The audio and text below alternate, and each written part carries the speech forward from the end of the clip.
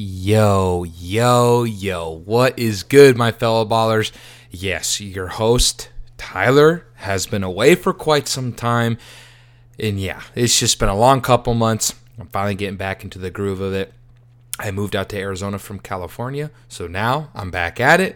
And yes, it's been a long time, so thank you for bearing with me. Obviously, whoever's listening is still listening and probably anxiously waiting for another episode. And yeah, so here we go. It's been a long couple months and a lot has happened in sports, but specifically the biggest one has been baseball. So for anyone that doesn't know, baseball currently is in a lockout. Yeah, may not have baseball this upcoming season.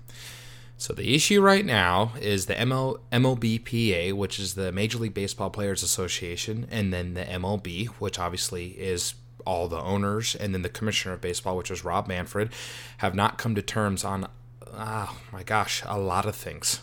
I don't even know where to start. And the problem is, a lot of people don't think anything is going to get done, which is very sad because people want baseball, including the players and the fans. But in recent years, the players specifically on the Players Association have felt that they have been underpaid, deserve more player rights, and the owners have said, no, that's not going to happen. We control you. We are the owners, and we're not going to get to that. So, yeah, it's not good. It has not been good, and I really am frustrated because being a baseball fan, obviously I want baseball to happen, and two, I just got a job. I just got a job with the Diamondbacks, and if baseball doesn't happen, then I'm out of work. So it's really screwing over not just me, but also the players, the fans, and other people's jobs and lives as well. But what I really wanted to touch on is, so for anyone obviously doesn't really know about the lockout or everything, obviously I kind of just gave a brief thing right there. But so what's happened, and this is from an article from CBS Sports. It's 5 takeaways as Rob Manfred cancels regular season games after owners MLBPA failed to reach deal. So Rob Manfred is the commissioner of MLB. There's a lot of people that don't like him, including me. But in the article, it talks about the extension and the 5 reasons, basically, what's going down in baseball at the moment and what's going to happen. So, in the first part of the article, it was written by Mike Exia. In the first part, it says, after an extension of Monday's informal deadline, Major League Baseball and the MLB Players Association were unable to strike a new collective bargaining agreement that would end the owner-imposed lockout on Tuesday. MLB, which set at a 5 p.m. Eastern Time deadline for a deal, made what it called its best and final offer Tuesday afternoon, which was unanimously rejected by the union. Soon thereafter, Commissioner Rob Manfred announced in a press conference that regular season games will be canceled. And this is a statement from him. I had hoped against hope I wouldn't have to have this press conference where I'm going to cancel some regular season games, Manfred said. We worked hard to avoid an outcome that's bad for our fans, bad for our players, and bad for our clubs. Our failure to reach an agreement was not due to a lack of effort by either party. End quote. And I will say right there, that is completely false. Was not due to a lack of effort by either party. No, false. It is a lack of effort from the owners themselves. They are the most power-hungry, greedy people in the physical sport. What more money do you need when you already pull in billions of dollars every year? What else do you need? Why do you need an extra 5, 6, 7, 8, 9, 10? Why does it matter how much more money you make? Being an owner physically, if you're not even counting ticket sales, just owning the team in general, you are already a billionaire. Nope. It's because ever since they lost the COVID season and they had to play the 64 games or however many it was, we lost a couple million. Oh, boo-hoo. Boo-hoo, go sell your jet. Go sell your boat. Go sell your 5 houses. Go sell your 9 cars. What are you bitching about? It's about the players. It's about the sport itself. Screw what the owners have to say. It's my opinion. Really, truly. And I get, obviously, they are owners. And they have, that's why they're called owners. They have ownership of the team, ownership of the players. But you can't gouge the players. You can't gouge more money when you're already making billions of dollars. When some guys literally are scratching to get into the league to even make a dent with the league minimum, which is like $560,000. Nope, gonna take that away from you because I want more money because I'm greedy. Unreal. And that's just my take on it. I don't think the owners are in the right at all. And I'm on the side of the players, and I think a lot of people and fans of baseball will say the same. We don't want a lockout. We want to see baseball. Literally, it's the greatest pastime in American history is baseball. Don't take it away. Because it's not just the players you're affecting, but it's also fans. It's also people that work for the organization. It's not just the owners. You have media, human resources, coordinators, camera operators, post-production, production people, everyone, social media, communications, everything. You are literally ruining it for everyone. And it sucks. And I hope they come to a deal sometime because the 2 first series of the year have already been canceled, like I mentioned earlier. But moving on to the 5 takeaways from that press conference and what we can build on. This is still from the same CBS article. So the first one, obviously, we know. The first one is regular season games will be missed. That's already been obviously talked about. But quote unquote from the article right here, it says, to reiterate, opening day will be delayed and regular season games will be missed now that MLB's informal deadline has passed. It will be the first time baseball has lost regular season games to a work stoppage since the 1994-95 players' strike. A total of 90 games have been canceled thus far. It's just stupid.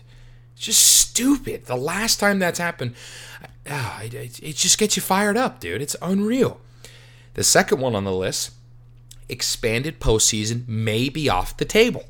So also from the article, MLB and the MLBPA reportedly agreed to the framework of an expanded 12-team postseason field on Monday, which would be so awesome, but that's not going to happen, though the union had previously warned they would not agree to an expanded postseason if players are not paid their full salaries in 2022.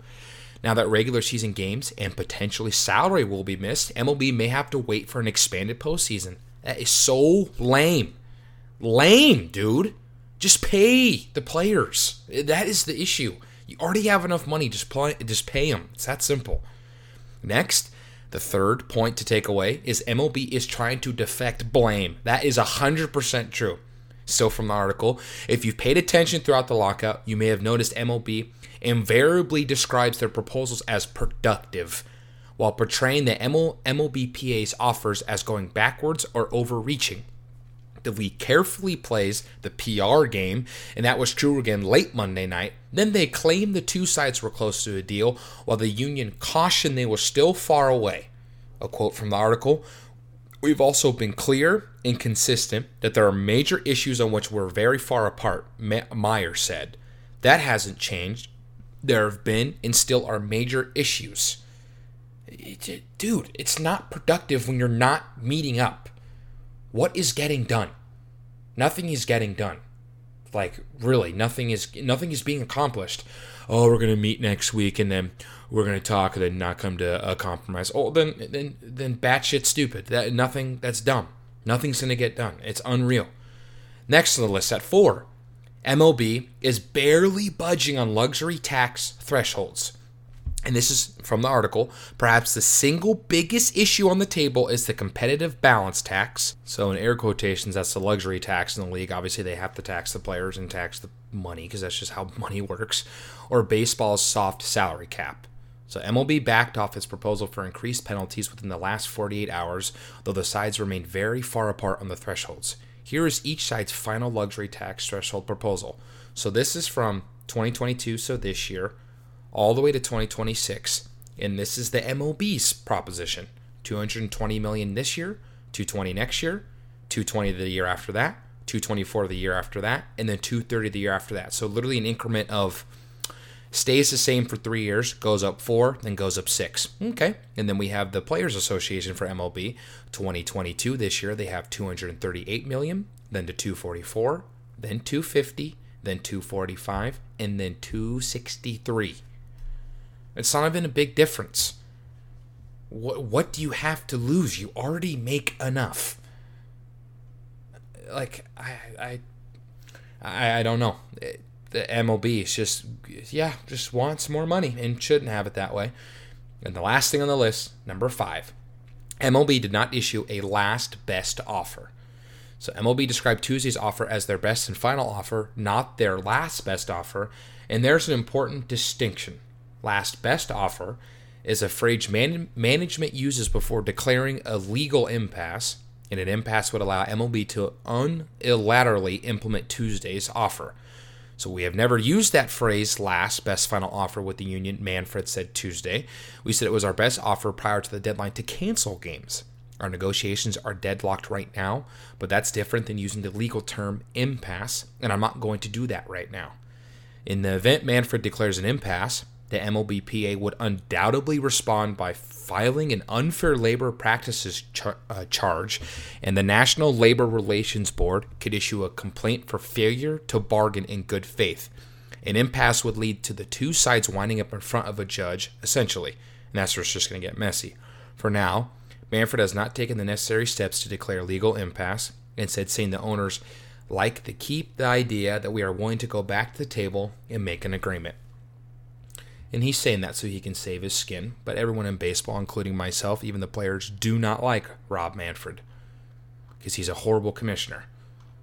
And this isn't even the bad thing about being power hungry with money. He also is responsible for allowing the Houston Astros to keep their championship after they cheated.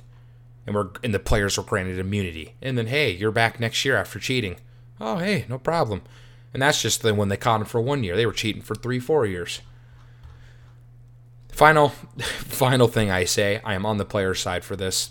Owners don't need any more money. Yes, it is their job to delegate and run a team and own players in that sense. Yes, obviously they pay the players' salaries. I get that. But also you don't need any more money than you already have. When you have millions of dollars coming in from ticket sales, jersey sales, what players bring in revenue, ads, everything, marketing, advertisement. What else do you need? Concessions, tickets, everything, dude. It's just, it's unreal. I feel bad for baseball. I feel bad for the players. I feel bad for fans, people that work for the teams, everything. It's just a big mess. But anyway, moving on to something maybe more a little bit exciting and not so grim is NFL. So obviously the Rams won the Super Bowl this year, which is, awesome for a Rams fan. I am not a Rams fan, but that's good for them. But with football comes free agency period like in any other sport. So the free agency period for football starts March 14th. That's the legal tampering period, but then free agency starts the 16th. And my oh my, there are a lot of good players on the market this year, but here are the top ones available this offseason, and there are some good ones. So the first on the list is Davante Adams, wide receiver for the Packers. So Adams is arguably still the best all-around wide receiver in the NFL, and in his prime with longtime quarterback Aaron Rodgers.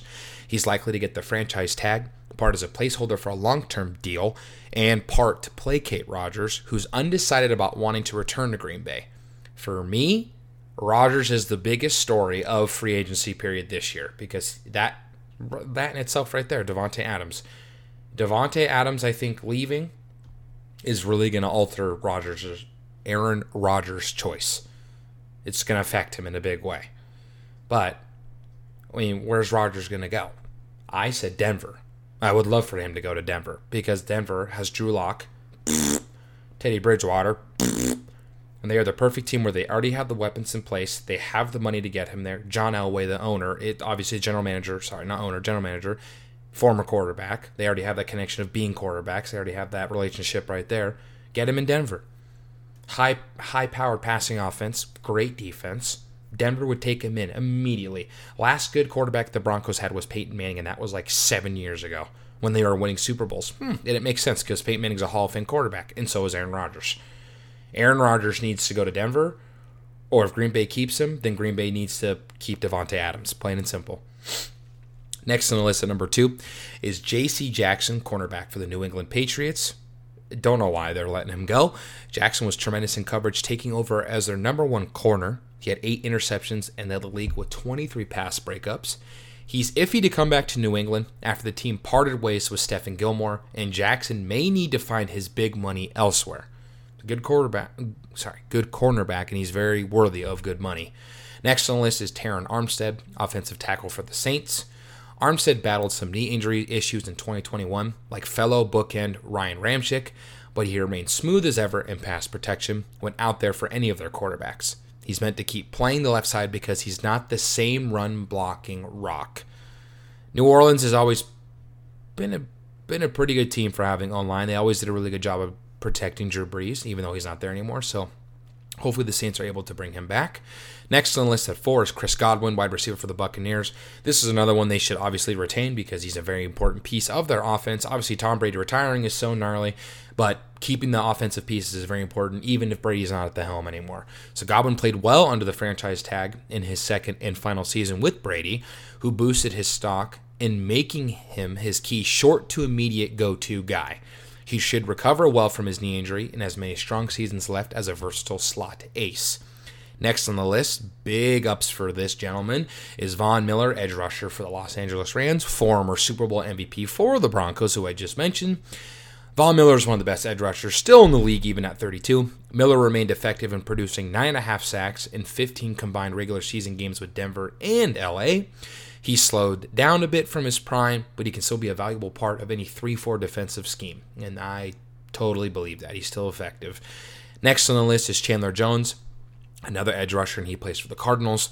Jones rebounded to pick up where he left off after a 2020 season loss to a biceps injury, recording 10.5 sacks in 15 games. He's consistent in getting to the QB, and like Miller, he has one more big money run left in him.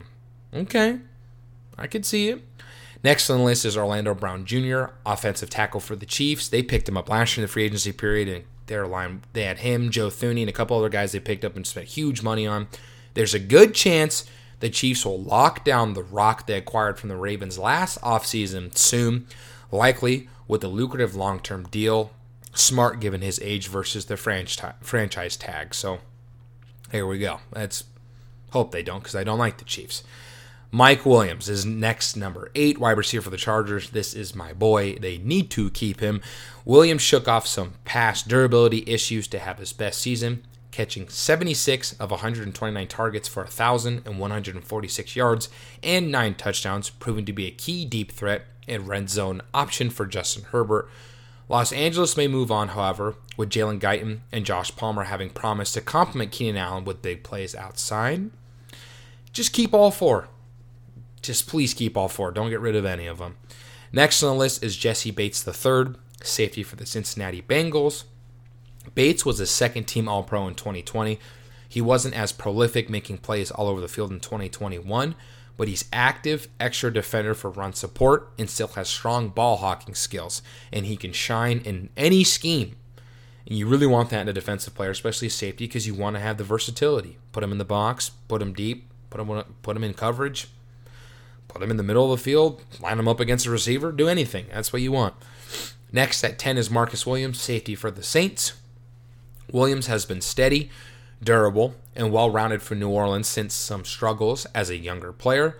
He's always got a nose for the ball in coverage and had his best season versus the run in 2021.